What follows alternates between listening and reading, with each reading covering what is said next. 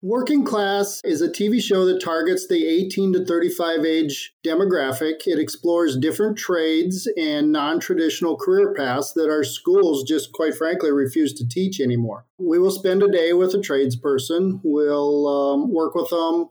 We'll learn their trade. We'll learn their story. And the hope is that we'll expose the viewer to another career path, something that excites them or instills some kind of passion that they don't have to follow the same old that everybody's putting out there. The network is called Jewel TV, JUL-TV. It's a streaming station. So you can find it either, on an app or on like your Roku and your Amazon Fires and all of that stuff.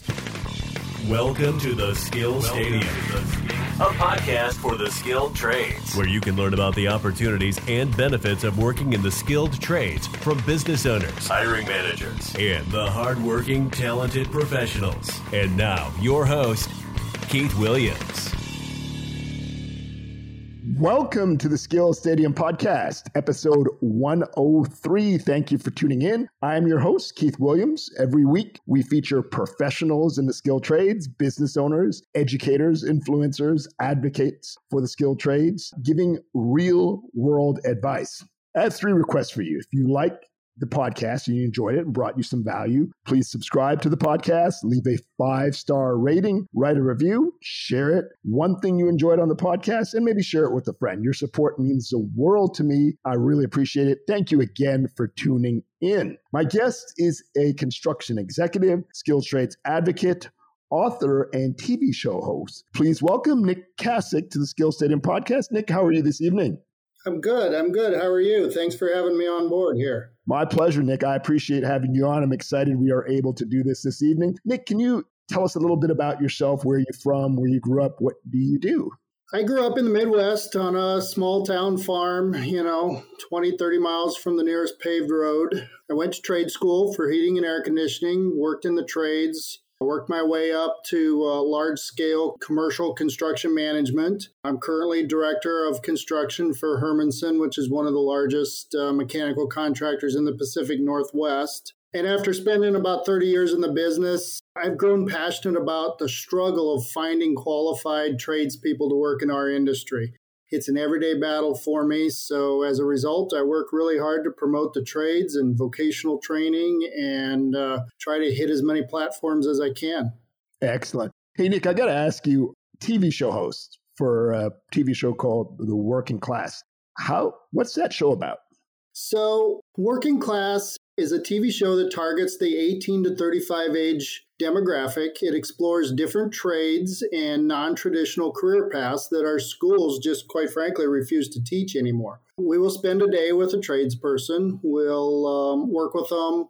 We'll learn their trade. We'll learn their story. And the hope is that we'll expose the viewer to another career path, something that excites them or instills some kind of passion that they don't have to follow the same old that everybody's putting out there. Now, is this show on a weekly basis? How can people find out about it? It's on, the network is called Jewel TV, JUL-TV. It's a streaming station. So you can find it either, on an app or on like your Roku and your Amazon Fires and all of that stuff. So the station they have live programming all the time. And then you can also stream the episodes directly when you want them. Excellent. Can you tell me, how did you get involved in this?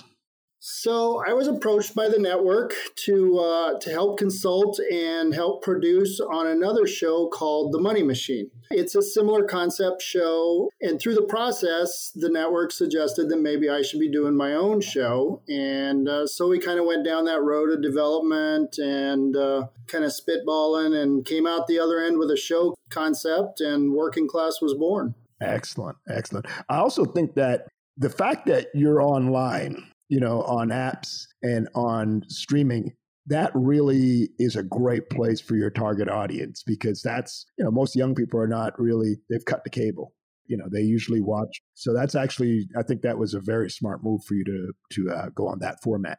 Well, and the other thing that's really cool about it is the episodes are about 30 minutes, give or take, an episode's 20 to 40 minutes. And I tell educators that they can use this in their classroom if they want to stream an episode. It's about the same time period as a class, and they can expose these kids to something different. We do the traditional trades. I mean, when you think of trades, you think of plumber, electrician, carpenter, all that normal stuff. But we also try to do things that are non-traditional. We did an episode on a distiller. We did one on a glass blower. We did an episode on a street rod builder. Those are all trades, but you don't really think about them, because they're all kind of different. So we're trying to teach them that there's more to it than, trades don't just mean be a plumber. Yeah, I agree with you on that. And also, I think by them seeing it, because most people are visual. If they can see it, they can understand, okay, here's what it's like to do this job. And I feel like those jobs are so niche that you just mentioned that somebody is going to appeal to somebody or it's not. That's kind of my belief. That's not a regular job that you would, like you said, that's not like the typical plumbing or electrical job. So I would imagine that it would appeal to some folks. And the other cool thing is most people that got into those kind of trades, they took a really interesting path to get there. Nobody's 5 years old sitting at home going, I'm going to be a whiskey distiller.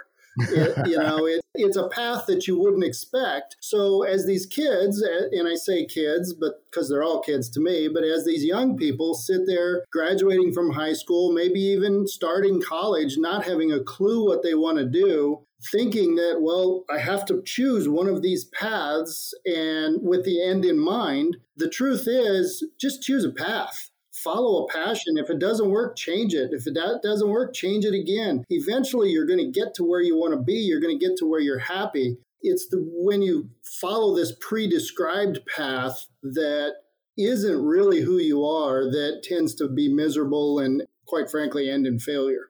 Sure. I also think that the beauty with the trades is that some of those skill sets I feel are transferable, and it's not a high investment. If you don't like it, it's not like you've spent thousands of dollars on tuition. So, and you've gotten paid. A lot of trades pay you as an apprentice. So you're getting paid to explore. Absolutely. And here's the other cool thing. Let's say you decide you want to go be a plumber and you're 3 years in and you just don't like it. You don't want to do it, or you find that you want to go a different path. Then go that other path. You still have that ability. You still have that fallback. You still have that skill that will help you, because plumbers are expensive. If you got to hire a plumber, you can do that work yourself. So it's always a benefit down the road. And if something does happen where you lose your job or whatever, you've got a fallback. One of the companies I worked for, one of the largest contractors in the nation, the president started out as a plumber.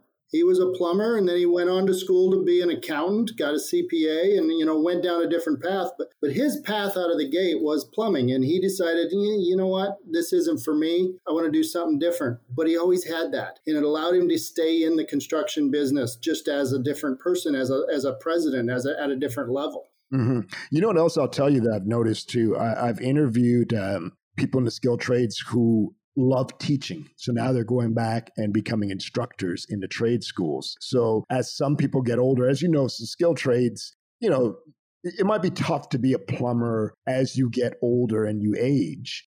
Now you can do jobs where you're still relevant, but you're not actually doing the plumbing. You're maybe teaching young people. Maybe you're a consultant, but your career can evolve and go in so many different paths through the skilled trades that I think a lot of people miss that and don't understand that is a great opportunity for them down the road as their career progresses. Absolutely. Too many people think that they have to choose a career and then that's it. That's what they're going to be for the rest of their life. You could be 10 different things, and that's okay. But society puts us in this little pathway and says, well, you're going to be this, and that's all you can be, or you failed at it. Well, no, maybe I just got bored at it, or I outgrew it, or my interests have changed. And that's okay, in my opinion. Agree, 100%. You're also an author. And can you tell us about your book, Change of Color, and what it's about? So the name of that book is At What Point Did This Country Change the Color of Its Collar, which is a really long, drawn-out title, but it speaks to what it's about. And It's my second book. And what we do is we attempt to bring the awareness to the skilled trades and the trades gap.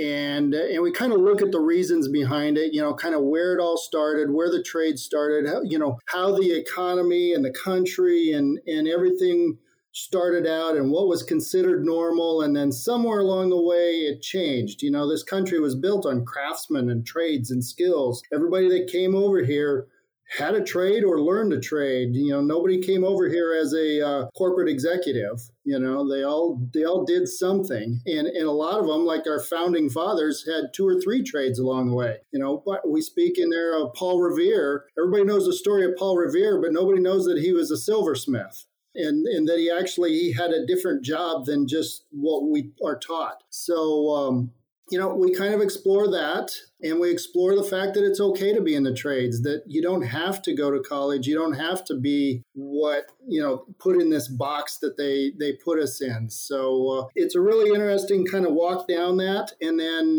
later this year, we're actually going to be publishing my third book, called Working Class. And it kind of takes the same concept, but then weaves in what we're doing in the show and some real people stuff. So it'll be really interesting. I'm excited about that. Yeah, I'll have to definitely check that out. So you're saying that book will come out towards the end of this year then? Yeah, our goal is to have it published by the end of the year. Excellent. Hey, you're a leader in the skilled trades. You're one of the leaders.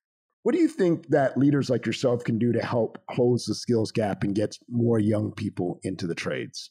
Honestly, it's as simple as we all need to keep talking about vocational schools, unions, high schools, community leaders. We got to be, it starts with awareness and understanding. There's too many people that don't understand what the issue is. But deeper than that, we need to be, as parents in our communities, we need to demand that our schools bring back vocational training. We need to stop brainwashing our kids that they have to go to college, that if they don't go to college, they're a failure. Because quite frankly, college isn't for everyone.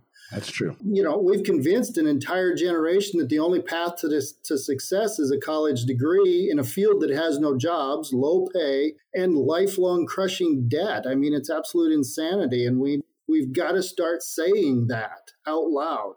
And hopefully people will listen. Yeah, I also wonder if just educating the parents on letting them see the numbers, because the parents, I believe, are also big influencers on their children's decisions. And I think everybody can understand numbers. And if we could keep, everybody knows that a lawyer or a doctor is paid well. There's a perception, right? But people also don't factor in the cost of that education. But in everybody's head, they hear lawyer, doctor, they think rich. It's just something that's ingrained in our heads. We have to start changing that narrative where they think plumber, electrician, paid well, like compensated very well. And I think until people start understanding that, like I said, I believe people understand numbers, then I think that there'll be a little bit more resistance from parents. So I think it's a question, definitely talking about it, but I think just educating people on, all right, here's what you're going to earn. And absolutely. I mean, if you think about it, the kids, the young people, the generations, it's essentially, you're talking millennials and Gen Zs. Yes. Those are kids of Generation X. Those are kids of my generation, basically. Those are my kids.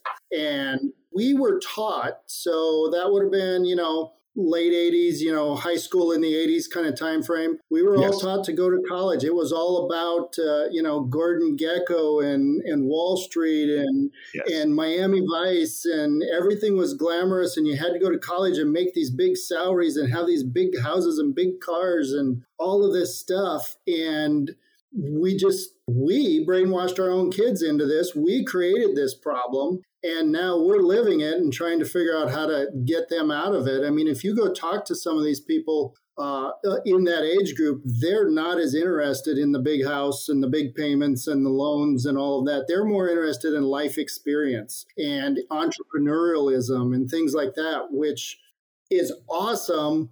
They just we didn't do a good job laying out the path of how to get there. So they're a little bit lost. So they went to college and said, okay, you said if I went to college, I'd get this great job, but here I am making coffee at Starbucks. Where's this job you promised me? And by the way, I've got this crushing debt. We've done a disservice, and we got to figure out how to help them. Yeah. Another thing I was kind of curious about in construction, women represent 6% in construction, followed by African Americans who represent 10%. Hispanics represent 24.5%. How do we attract underrepresented groups to construction and to careers in the skilled trades? Just what you said. We got to stop convincing everybody of the stereotypes and the preconceived notion that it's low pay, hard work, second-class citizen work. We need to talk about the pride that comes from craftsmanship and building something beautiful and the pride that comes from just creating something that will outlast you. Sure. I believe the younger generations, the women, the minorities, they're all looking for something different. They're looking for direction. And to what I just said, they're not as focused on the money and the status. They're looking more towards something that is a life experience, something that's more fulfilling. But society is teaching them something different. When it comes to women and minorities, society kind of puts them in a lane and says, oh, you guys have to do this because that's what we say is acceptable behavior and kind of where you fit in the community. And it's just not true. And it's really hard when everything in the world is telling these young kids, you've got to be this and do this and listen to this music and wear these clothes and drive this kind of car and all of this kind of stuff. When the reality is, hey, maybe their interests are somewhere else, but how do they break out of that when everybody else is following what they're being told to do?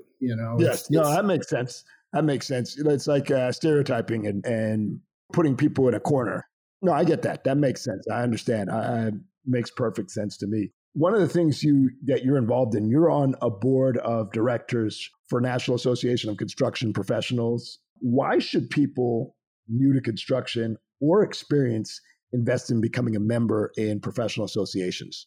Well, I'll speak directly to the NACP. There's two real good reasons to be a part of that group. One is it is the only group out there, construction-related group, that provides a platform that is everyone. So most of these construction groups, it's either like the subcontractors or engineers or general contract, the AGC, the Associated General Contractor. It's all these segmented groups where they all get together and they talk about their issues. Well, the NACP is everybody. It could be a CEO, an engineer, a tradesperson, accountant, all those people in the same room, and they get to talk about the problems of construction that affect the entire business, the entire industry as a whole, not just one little piece of it. So that's a really cool, different approach of talking about it and solving problems. The other thing is they have an educational series. They have an advanced and a basic construction certification program, and it's for seasoned professionals looking to, enhance what they already have. Mm-hmm. It's for these mid-career professionals looking to make a move. So like, say you got a tradesperson, you got that plumber he knows construction. He's been in the business. He's 50 years old and his body just can't take it anymore. So he wants to move to the office. He wants to move into project management, but he doesn't really have a credential. This will help give him what he's the piece that he's missing. He's got 90% of it by being in the field. It's that last little bit that this program will give him. And then the last group is the transitioning military professionals that are moving into the private sector. It's kind of the bridge. It bridges that military life to private life in a career standpoint and allows that, because it's different. It operates different. It works different. It allows them to kind of make that transition, have some real world credentials and bridge those gaps. That makes sense. I've always felt that joining professional associations is a worthy investment just because of the relationships you're going to build. And I'm a firm believer that most opportunities come from the relationships you build, because when people are making a hiring decision, there's always a risk. When people are moving you into a leadership position, there's a risk. And the better the relationship they have with you, the easier it is to hire you, the easier it is to promote you. And I think being part of these groups, one, it shows that you're committed to your career, because like you said, as people get older, that plumber who's 50 who wants to now go into project management needs that continuous education. That's another thing too that I think we're not talking about enough is in the skilled trades, you do have to keep your skill sets up as you want to advance your career. So it's good to see that there's resources that support that. Yep. Definitely. Yeah. What message do you want to deliver about construction and skilled trades to parents who are skeptical about their kids taking the non-college path? Like, that parent who's saying, who's just so dead set on college as being the only option, what would you tell them? I mean, honestly, how many retail workers, baristas, fast food employees, unemployed, underemployed college graduates do we have to churn out before we listen to what the data is telling us? A career in the trades will pay for your education. It'll take half as long to complete. It provides a path for retirement, and you have a higher starting pay. We just have to stop following the masses and following the information, the misinformation that's out there that really only serves the college and university industry, if you think about it. And we got to encourage our kids to forge their own path and follow their dreams. Do something that they want to do. It's, and if it pays less or more, who cares? It's all about doing something that makes you happy at the end of the day. And we just got to get people on board with that. I agree. And again, the parents are such big influencers that I think the fact that once you start mentioning the income and the lack of opportunities if they don't properly plan out that college path, I think that's enough for parents to really start thinking about, the trades as an option, and just learning that there are so many different career paths in the trades. I like your message. It definitely resonates. You know what the real eye opener was? It was the pandemic. What jobs, what they call them, the essential jobs. Yes. The essential jobs were trades, every one of them. There wasn't a trade that wasn't essential. It was the jobs that were these mid-level management, college degree type jobs that, I don't want to say weren't important because they're important jobs, but, construction never stopped. Auto mechanics never stopped. Yep. Those farmers never stopped. Those kinds of trades, and distillers certainly never stopped. Definitely. So, you think about what's essential. It's like I always used to tell my kids when they were growing up, I never told my kids they had to go to college. It was their choice. I supported whichever direction they wanted to go. But I told them, I says, one thing you need to think about when you choose a career is, let's say that the economy collapses tomorrow. Let's say that there's like the war in Ukraine or whatever. The stock market collapses. You lose your job. You lose your savings. Everything is gone. Do you have a skill that is marketable? Do you have a skill that will help you survive? Do you have a skill that will create you the ability to barter for something else? And that's kind of where I'm at. That's what I always thought is, I can do anything I want to do, but I better have a valuable skill just in case. Yeah. I used to hear back in the day, jobs being recession proof was the term that I used to hear, meaning that can it survive through tough times? So it makes perfect sense to me. And like you said, the pandemic, I can remember during the pandemic, getting a plumber was so hard because people were in their homes and they were wearing out their plumbing. So I know the plumbers were if you're stuck at home and you don't have working plumbing, that's a big problem. That's not, if you're calling a plumber, that's not something you're like, well, let me think about, they can come in a week or a month. You want them there today.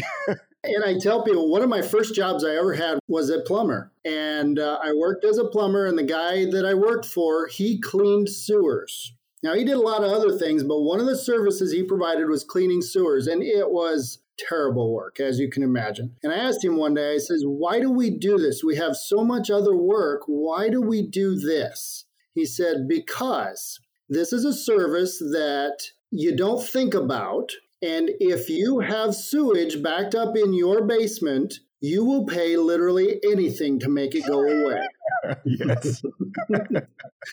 So I said, okay, that makes sense. You provide a service that no one else will provide. You can charge whatever you want. Yeah. I don't imagine he has a lot of competition. Not a lot of people want to do that job. Oh, no, there's not. And it pays well. You have somebody come out and do that. It's very expensive. Yeah. For good reason. And that's something people are not going to compromise on or not going to put off there. That's something they're going to do regardless. Mike Rowe, what did Mike Rowe say? Dirty jobs. Exactly. So My skilled trades job platform, since, I know that you are, I know you see a value in video. I'm curious, Skill Stadium has a skilled trade job platform where we do 30-second elevator pitches and the purpose and 60-second videos demonstrating people's skills. How important do you think it is for video for people to be able to showcase their skills and talent, particularly for employers as they're hiring people? Because, you've been in a position where you've hired people. How important do you think it is to be able to see a video of somebody demonstrating their work before you bring them in for an interview? Dude, the concept you have got of doing that is genius. It's incredibly valuable because I look at it, when I saw this, I looked at it from a standpoint of an employer because that's what I do. And, anybody can put anything on a resume. Anybody can put anything on a job application. But to be able to see a video of somebody actually performing the skills they say they can do, that's kind of a game changer. I can say I can do a lot of things. I can say I can weld, but if you watch me and I can't weld, well, then that changes it. But if I can see a video that demonstrates the top 3 skills that this person says that they know how to do and that they're proficient at, it becomes kind of a no-brainer for me, right? Mm-hmm. Yes. No, I agree. And the reason behind it, and I've always talked to business owners and hiring managers, and that's one of the problems they've said, what appears on paper is not what actually comes in the door sometimes. What people put down, it's happened to all of us. I've hired people for my business and I can do this. And then you hire them and then all of a sudden they're like, well, so I believe I have a term I use. We're a show me economy. At the end of the day, most people just want to know that you can do the work, that you have the capabilities, and that you're willing and will do the work. And so I feel like video is a good proof to back up what you've written. And that's why the platform enables job seekers to do that. You have held leadership positions in your career. What advice would you give to experienced professionals to build their careers and increase their earning potential? Honestly, from my standpoint, it's a stupid, simple concept. Provide value. Now, what that means, everybody tells you, you work harder and work longer and get these certifications and get the educations and the specialties and all of that. And that's all great as long as it provides value. But if at the end of the day, your value is hard work and long hours or a paper with a certificate or degree, I got to ask, what is that value? I mean, does it inherently make the company more profitable? So I guess, provide value and maybe that, to break that down, it's think bigger, think more holistically, understand what people need, and then just provide that. Mm-hmm. I think people make it too hard.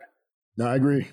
I have a sales background, and one of the things that, people in sales leadership have said is deliver results. People understand that, hey, you sold X number of dollars, passed over the quota, that's value now, because that's gravy.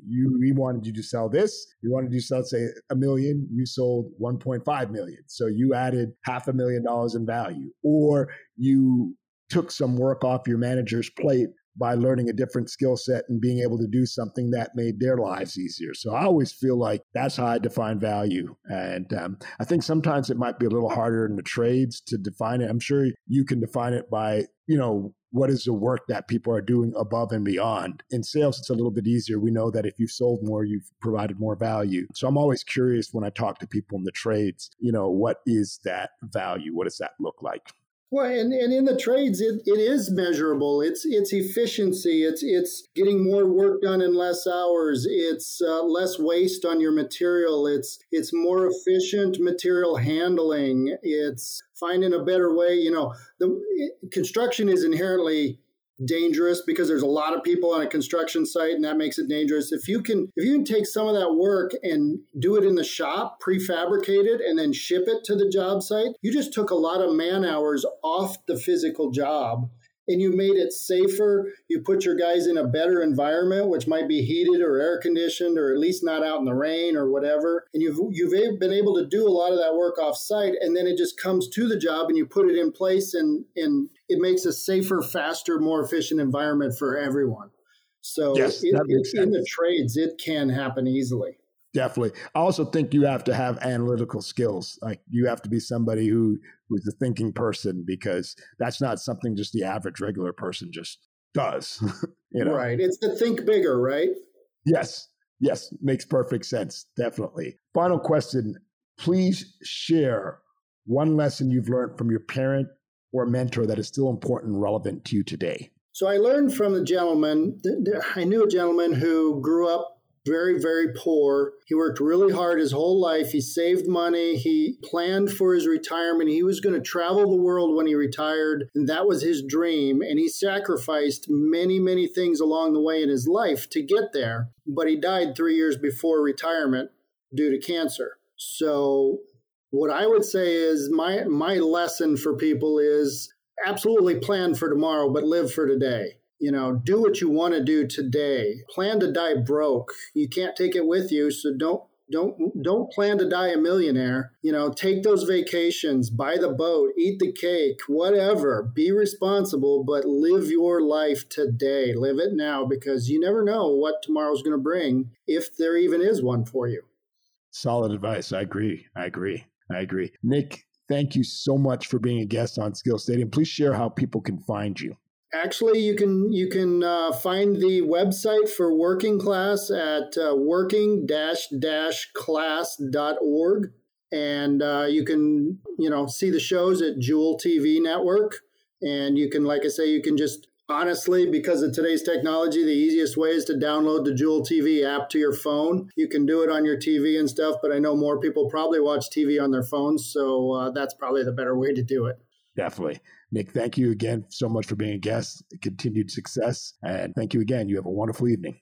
I appreciate it. Thank you so much for having me aboard. My pleasure. All right. Thanks. All right. Thank you for listening to Skill Stadium. It would mean so much if you left a review on iTunes and told your family and friends about the podcast.